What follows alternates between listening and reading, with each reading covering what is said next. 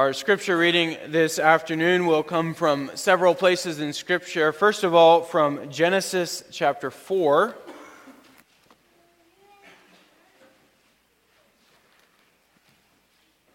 Genesis 4, the verses 1 through 10.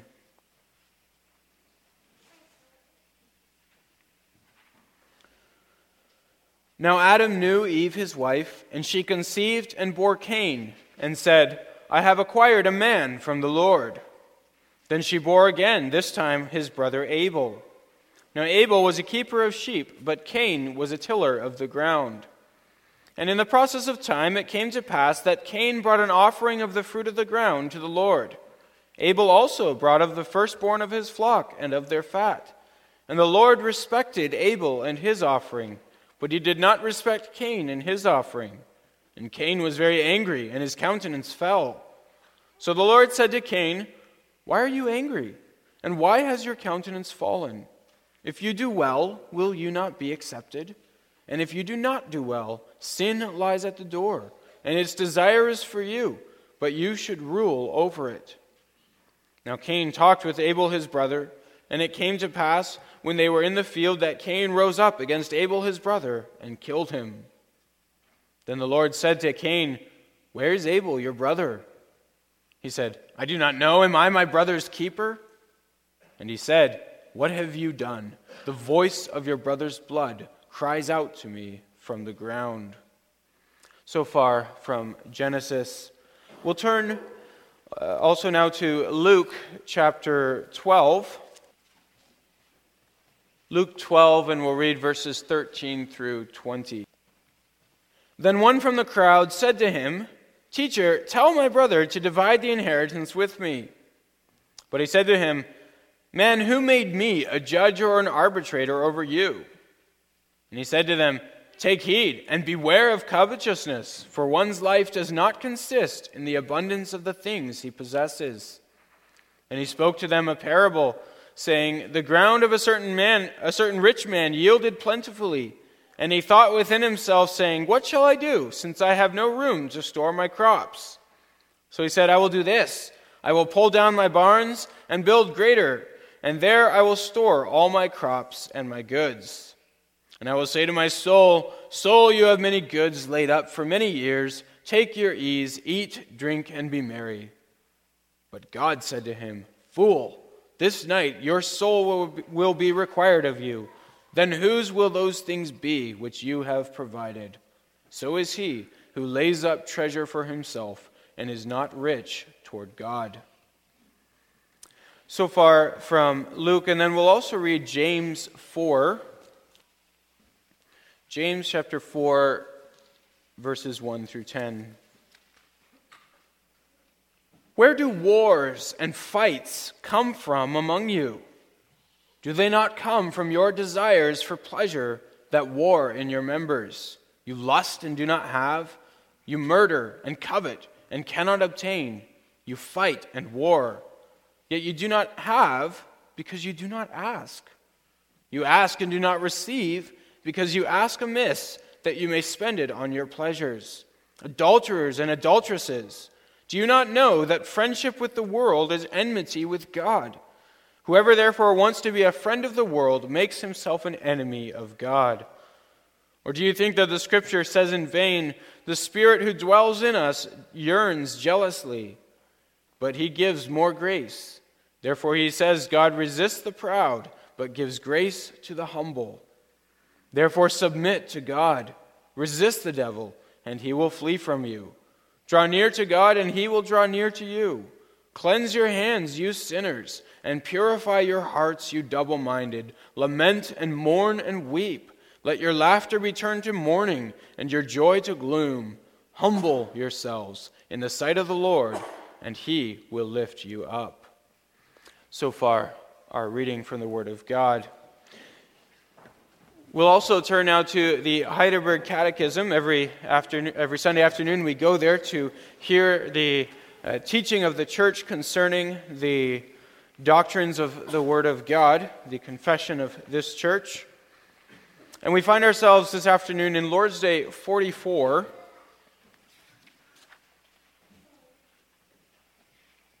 Lord's Day 44, that's on page 558 of your books of praise, if you wish to read along. There the question is asked, what does the 10th commandment require of us? That not even the slightest thought or desire contrary to any of God's commandments should ever arise in our heart. Rather, with all our heart, we should always hate all sin and delight in all righteousness. But can those converted to God keep these commandments perfectly? No, in this life, even the holiest have only a small beginning of this obedience. Nevertheless, with earnest purpose, they do begin to live not only according to some, but to all the commandments of God. If in this life no one can keep the 10 commandments perfectly, why does God have them preached so strictly? First, so that throughout our life we may more and more become aware of our sinful nature, and therefore seek more eagerly the forgiveness of sins and righteousness in Christ. Second, so that while praying to God for the grace of the Holy Spirit, we may never stop striving to be renewed more and more after God's image, until after this life we reach the goal of perfection. So far, the reading of the Catechism. Brothers and sisters in our Lord Jesus Christ, as we look at this, one of the 10 commandments, the last of the 10 commandments, it's good for us to just start by thinking about why we as a church look at the 10 commandments. Why do we study the commandments? And the big theme that you find when you read through Exodus 20, as well as the surrounding context, is the whole point of the commandments is God has set you free and wants you to know what it means to live as free. We heard that even in this morning's sermon. You are free, so live as a free people. And that's the message of the 10 commandments as well. I'm the Lord your God who's delivered you from the land of slavery. Now this is how you learn to be free. And that's our purpose then as we also think about this commandment. God wants us to be free from something. God wants us to live as a free people. And that's going to be our purpose then, to understand what is it that God wants to free us from and to free us for. Well, the 10th commandment is, you shall not covet your neighbor's house, wife, male servant, female servant, ox, donkey, etc., etc. Now, at first glance, as you think about that commandment, you might be asking, why do we actually need that commandment? Sort of an extra. After all, you shall not covet your neighbor's stuff is already implied in the 8th commandment, you shall not steal. You shall not covet your neighbor's wife. It's already implied in the 7th commandment, you shall not commit adultery. And you'd be right, this entire commandment is implied in the others. And yet God still gives it to us, which should tell us there's something important here for us to think about, something we need to hear. Well, let's start with a definition. The Hebrew word that's used for covet is simply the plain old Hebrew word for desire. It's not a special word. It just says you shall not desire your neighbor's stuff. But there's an important qualification in this commandment. The commandment is not, you shall not have desires. That's not what it is. Nor is this commandment even, you shall not have desires for things. It's not that either. Nor is it even, you shall not have desires for things like what your neighbor has. It's not that either. That comes close, but not close enough. What is it? It is, you shall not desire your neighbor's things, your neighbor's house, wife, possessions, etc. So let me make a distinction here that might be helpful. The 10th commandment does not say that you cannot drive down the road and see a beautiful house and think, someday I would love to have a house like that. That may or may not be a sin, depending on whether that desire exists in a trusting and contented relationship with the Lord. In other words, there's nothing wrong with setting your mind on something and pursuing that if you're willing to submit to God's will for you.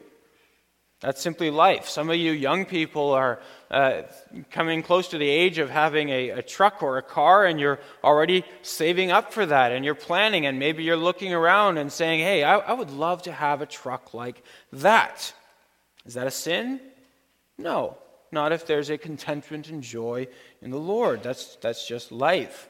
Now, some of you families are living in a small house, and you're thinking, we would love to get out of this house and into a bigger home. Is that a sin? No, of course it's not. Some of you are working on remodeling your kitchen, and maybe you're even getting ideas and inspiration from others. You know who you are. You're always in their house, and you're looking at the cabinets and thinking, oh, yeah, that's a really nice idea. Is that a sin? No, it's not a sin. That's life, provided there's contentment and a trusting relationship with the Lord. What this commandment is forbidding is looking at what God has given to your neighbor and thinking, perhaps even subconsciously, I want that one. I want that house. I want that wife. I want what they have. I want what God has given to them. James, the little brother of the Lord Jesus, gives us a deeper glimpse into what coveting looks like within the confines of the human heart. It's what makes this letter of James such a convicting letter, is James has this amazingly accurate insight into the dynamics of the human heart. And so in James 4, he looks out at the congregation that he's writing to, and he asks, what causes quarrels and fights among you? Let me ask you, have you ever been to a church where there were quarrels or fights? Take that silence as a yes. Are there perhaps ever quarrels and fights in your church? Or, what about this? Are there ever quarrels and fights within your church federation? It's a tough one. Now, here's the thing. James asks the question, what causes quarrels and fights among you? And I guarantee that nobody in the church who's reading that would have responded, well, you know, James, the truth is I struggle with covetousness. No, that's not how they would answer. They would have said, no, what causes quarrels? This brother over here, he causes quarrels. And what they said and what those people are doing over there, that's what causes the fights. And undoubtedly, some of those accusations will be true. People do cause quarrels and fights. In any fight or quarrel, there is sin committed. But what James is saying here is, whatever it is that causes quarrels and fights, the issue is not the issue. The real issue is your heart. The issue that's getting you upset and riled at each other is not the issue you think it is. It is rather your heart. Now, you may have a legitimate concern about a certain brother or a legitimate concern about another church, but if that was all it was, it would not translate into fights and quarrels. It would translate into compassionate, private, patient admonition and correction. What causes fights and quarrels is not what one brother said or what one group is doing. The real issue is coveting. And that's what James says. You desire and do not have, so you commit murder. You look at the sixth commandment. The Catechism does a good job on the sixth commandment as well, as it unpacks that and reveals all that's underneath the sixth commandment. And what you see as you look into the sixth commandment, murder, since James is bringing this up, is that there's a lot more to murder than murder. There's hatred and anger, desire of revenge, envy, failure to love others. And James is saying, what causes these fights and quarrels? You envy, you covet, and so you commit murder. So here's the thing, the fact that one brother said something or one group did something does not explain the fact that you are eager to murder that person, to murder their honor and reputation, to speak behind their backs, to slander, to assume the worst. That's murder. So what James is saying, what causes the fights and quarrels is desires that are had and unfulfilled, and so they lead to a response of murder. Hey, I don't write the mail. I just deliver it. And importantly, it arrives very painfully at my house first. Well, this text teaches us then a couple things about coveting. Number one, we don't always realize it when we're doing it. We don't always realize that that's the issue. And number two, coveting is not only desiring something that God has not given us, it is also resenting the fact that God has given it to someone else. It's a form of murder. It's worth mentioning that the very first murder that was ever committed was when Cain murdered his brother Abel. And why did he murder him? It was envy. It was envy of the Lord's favor. And you think about this, his coveting, it was not to take something that Abel had to take it for himself. It's not even what Cain wanted. What Cain wanted was simply to remove it from his brother, or even more, to remove his brother from the picture altogether. That's why I made the distinction I made at the beginning. There's nothing wrong with Cain desiring the Lord's favor, desiring what his brother had. In fact, that's what God even appeals to. God says, if you do well, would you not also be accepted? He appeals to that desire that Cain had. So it was a good desire to be accepted by God. But what Cain did is he resented the fact, he hated his brother for having what he did not have, and so he murdered him. Well, that, brothers and sisters, that is covetousness. And I would submit to you that it's a lot more prevalent and a lot more subtle than we tend to think. And we should pause again and remember, why do we study the Ten Commandments? We started with that question. Let's think about that again. We study the Ten Commandments because God wants us to be free. It's not because God is angry. It's not because God wants to condemn. It's because God wants us to be free. And so if we listen to the Ten Commandments as they search our hearts, as the Apostle James searches our hearts, we have to watch out for that inner lawyer that stands in among us and very quickly raises up his hand and says, "Objection, Your Honor, that's not the issue. The issue really is what that brother said or what that group is doing. It's not my covetousness." Well, we're not here to justify ourselves. We're not here to defend ourselves. We're here to listen and to see where we might yet be enslaved, where God is calling us to be free. So let's not justify ourselves. Let's examine ourselves. Going back then to covetousness. It's not just desiring what God has given our neighbor, it's resenting the fact that God has given to them. That's the point we just established. So it's not just, I want the Joneses' house. It's, I hate the Joneses.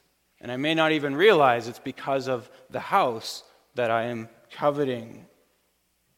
Now, the 10th commandment presents us with a list of all sorts of different things we tend to covet. It's obviously an incomplete list. It's there to get us started in thinking about this sin.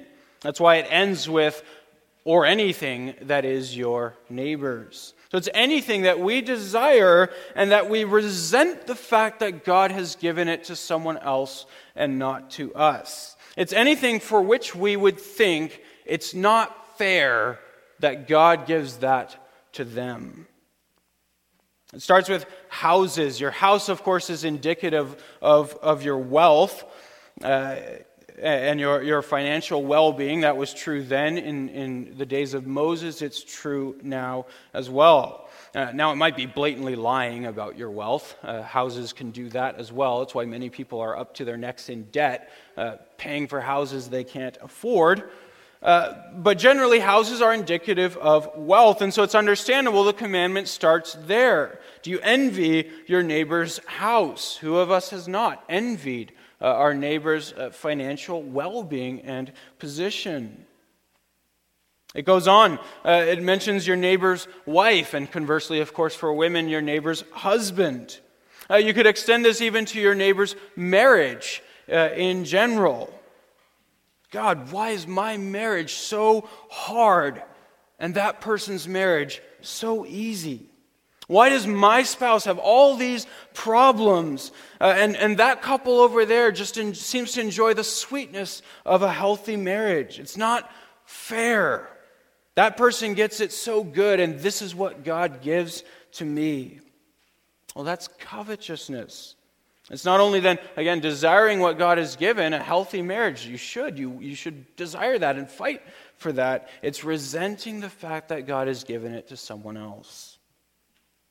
The commandment mentions oxen, donkey, servants. In our day, the equivalent would be tractors, cars, other tools. These are means of production. So you can imagine you're an Israelite farmer and you're out there in the hot sun with a single donkey, and it takes you an entire week to plow your field.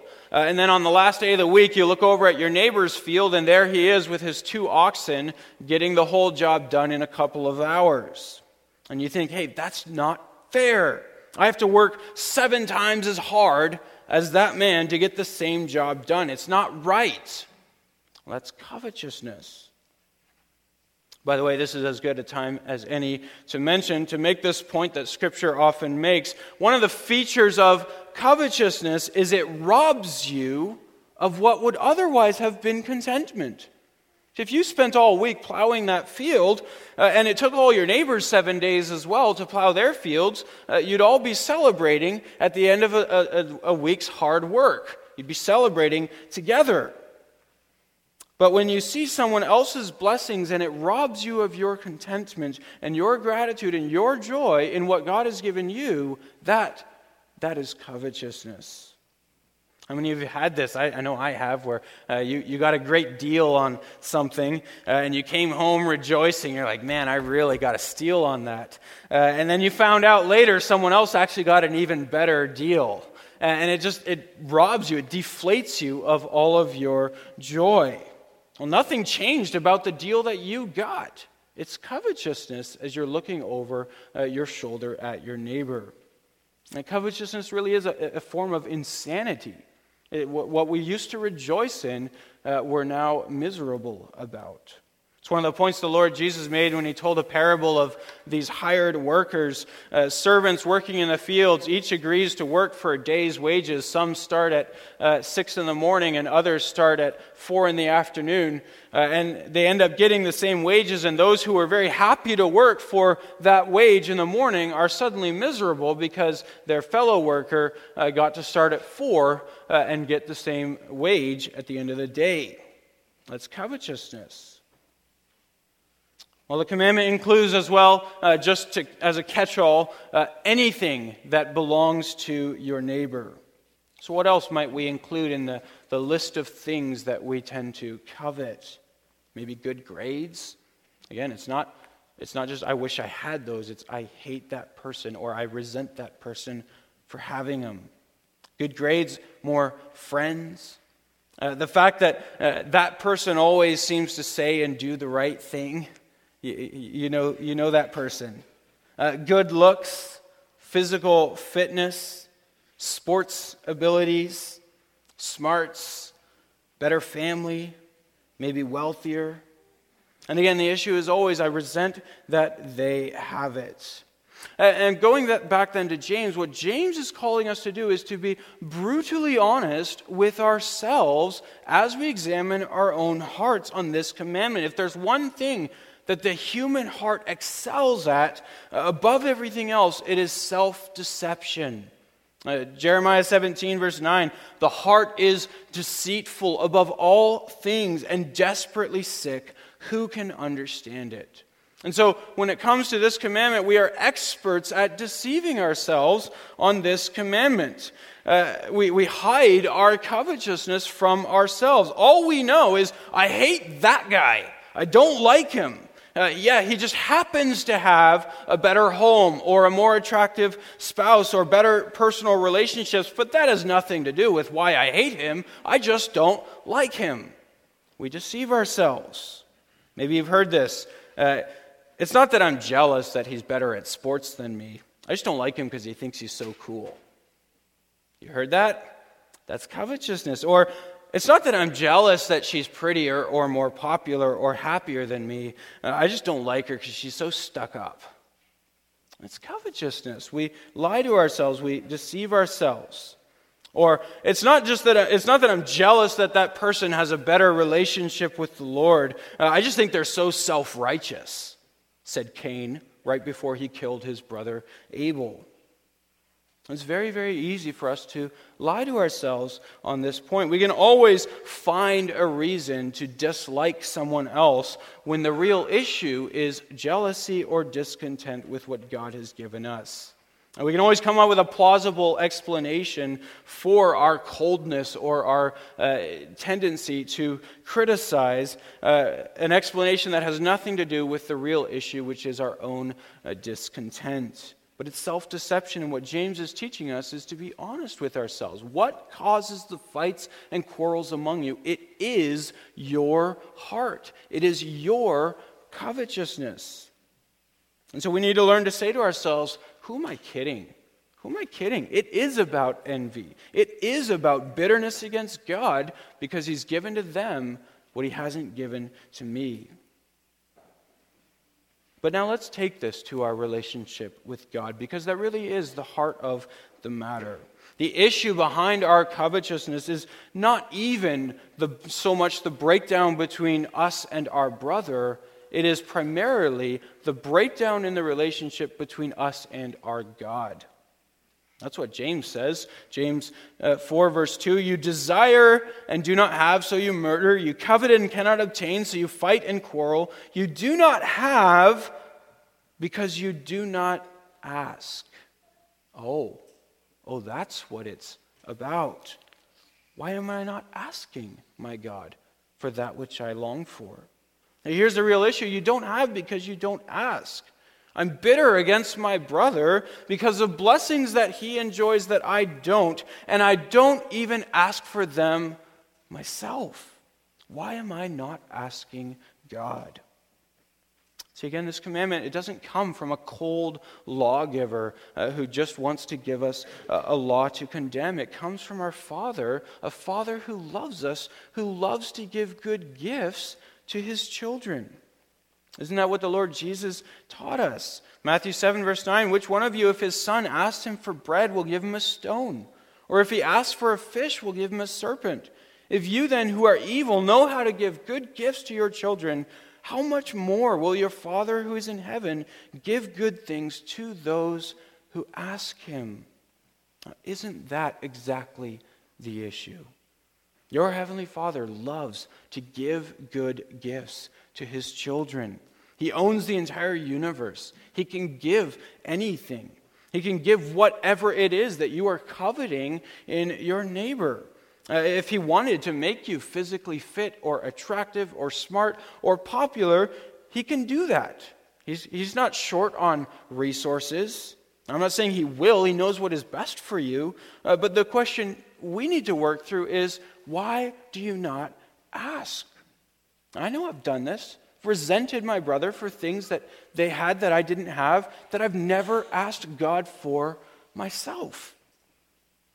The things that we're so jealous of, that we're willing to hate or slander or criticize or attack our neighbor or our brother, have you even asked God, your Father, for those things? And it's not wrong, again, to desire a bigger house or a better portfolio or certainly not a healthier, more happy marriage. Those are not wrong things to desire. So the question is, are you asking God for that?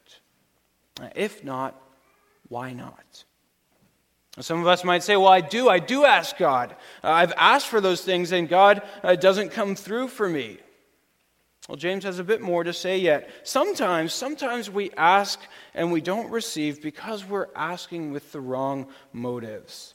Now, James is not saying here that every time we ask for something from God and God doesn't give in His wisdom what we're asking for, that it must be because we're asking with the wrong motives. That's not James's point.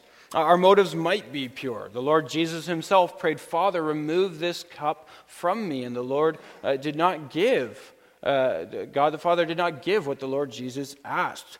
The Apostle Paul, asked that God would remove a thorn from his flesh that had afflicted him for years, and God did not remove it. Sometimes God has better plans for us than we, in the middle of our sufferings, are able to understand.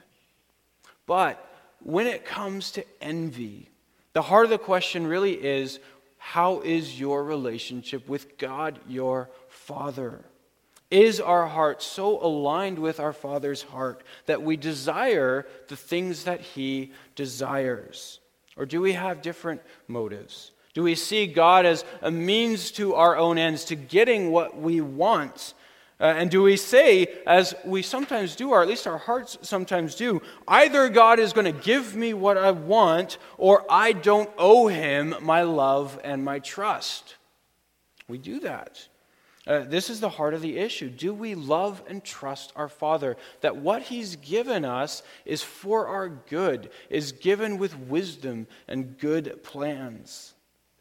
Coveting really begins with discontentment with God. It begins with wanting what God doesn't want from us, with refusing to trust that His plans are good. It begins with a heart that is far from God. So, brothers and sisters, really this 10th commandment goes right back to the first commandment. You shall have no other gods but me. The highest and greatest and ultimate purpose for which you were made and for which I was made is to know God, to love Him, and to live with Him for His glory and for my joy. We were made to be deeply, fully, intimately satisfied with our God. And so the first commandment teaches us that's what you were made for, that's what you exist for. And now the last commandment asks it, as it were, as a question. Now, are you truly walking with your God? If we are, we will know that He's fully capable of providing us with all that we desire and loves to give good gifts to His children. And that means if God doesn't give us what we desire, then it's either because those things would not be good for us or because we're not ready for them yet. The question we need to ask, that James is calling us to ask, is how then is your relationship with your Father? And we see this in Luke 12 as well. We read that little parable in Luke 12 of the man who builds his barns. So Jesus was teaching the crowds, and this man yells out from the crowd, "Teacher, tell my brother to divide the inheritance with me." And the Lord Jesus' response is surprising because it doesn't seem to have anything to do with the question. But He responds with this parable of a man whose crops did well. And this man then says to himself, what will I do with all these crops? And he says, here's what I'll do. I'll tear down my barns and I'll build bigger ones to store my crops. And then I'll say to myself, you have ample goods laid up for many years. Rest, relax, eat, drink, and be merry. And God said to him, you fool, this night your soul will be required of you. And then whose will your possessions be? And the conclusion that Jesus gives to this parable is, so it is with the man who lays up treasure for himself and is not rich toward God. And there are many things we could take from this parable, but our focus here is on the issue of coveting. So the question I want to ask is, what's actually wrong with the man in Jesus' parable? What did he do wrong? There's nothing wrong with building bigger barns to store one's crops. It's not a sin. But there are two things missing in this man's perspective. Number one, he couldn't see past himself. The only people you find in this parable is me, myself, and I. There's no concern for his neighbor, and even more importantly, there's no regard for God. And number two, he couldn't see past this life. Not once does it occur to him what must necessarily happen after this life. And that's the point Jesus makes. One's life does not consist in the abundance of one's possessions. There's the old adage that burial shrouds have no pockets. You can't take any of that stuff with you. And something else about this. This sin of desiring possessions, of finding one's life in possessions instead of with God, it's a sin that does not discriminate on the basis of age. You see this, you see it even in Scripture. Some of the most covetousness and bitter people are elderly people. People that are looking back on their life angry that someone else has it better, that someone else had a fuller life or a bigger family or an easier retirement or better health. And again, the question is, what is your relationship with your Father? The best way to not be an old, bitter, covetous person is to not be a young, bitter, covetous person. Remember, as Ecclesiastes says in chapter 12, remember your Creator in the days of your youth. And that's a book that deals entirely with the issue of envy. Remember your Creator, because the only alternative is a life of envy. So this commandment, it's fundamentally not about our relationship with stuff or even so much with our neighbor, though it touches on that. It is fundamentally about our relationship with our God. That's the heart of the issue. Do you walk with your God? Do you trust your God? Let me make just a couple of comments about the Lord's Day in the Catechism, and we'll close with that. You'll notice, oddly enough, that the Catechism, the Lord's Day, doesn't actually say anything about coveting, even though that's the whole commandment, you shall not covet. Instead, it wants to talk about any desire that we might harbor against any of God's commandments. The reason for that is because this commandment is fundamentally about all of our desires, and particularly about our deepest desires. What do we live for? What do we find satisfaction in? Coveting is a having desires that come from a heart that's not reckoned with God, that's not true to God. That's the point that James makes as well. This is all about your relationship with God. And what's the greatest commandment after all? You shall love the Lord your God with all your heart, with all your soul, with all your mind, with all your strength. Well, one of the reactions that we should have then as we read the Ten Commandments and reflect on these things, as we see the envy that lives within us, is I still have a long ways to go. I am so far from loving God with all my heart. And that's why question answer 114 is also there. It's there to ask, is there any hope for covetousness, bitter people like us, whose hearts really are so often far from God? And maybe it sounds wonderful to have that kind of relationship with God where you're walking with Him and trusting Him, and yet you look honestly at your own life and you conclude that's just not realistic. I don't live that way. Well, the Catechism is honest. It does admit even the holiest have only a small beginning of that obedience. The more you grow in holiness, the more you realize how far there still is to go. But it also says with earnest purpose, we do begin to live not only according to some of God's commandments, but even, believe it or not, according to all of God's commandments. In other words, there is freedom to be found. And God doesn't give His commandments in vain. He wants us to be free, and we do increasingly find freedom. That's the power of the Spirit. As we walk with God, we find real freedom. And so question answer 115 asks, why do we do this to ourselves then? Why do we read the Ten Commandments and study them year after year? Well, for two simple reasons. Number one, so that more and more we can see our sin. So we become aware of our sin and therefore run to Christ. That's why the gospel exists, that we would run to the one in whom our sins are forgiven. There's only one place we'll ever find forgiveness for a sinful, bitter, covetous heart. God does not hate us for that heart because that sin has been crucified to the cross. So we turn to Christ seeking both forgiveness for our sins, for our failure to know God, love Him, and live with Him. And secondly, we turn to Him for a new heart. We turn to Him for that freedom that He gives us through the cross. So that's one reason we do this year after year. And the second reason is so that while praying to God for the grace of the Spirit, the Catechism says, we may never stop striving to be renewed more and more after God's image until after this life we reach the goal of perfection. Know that this is not a hopeless struggle.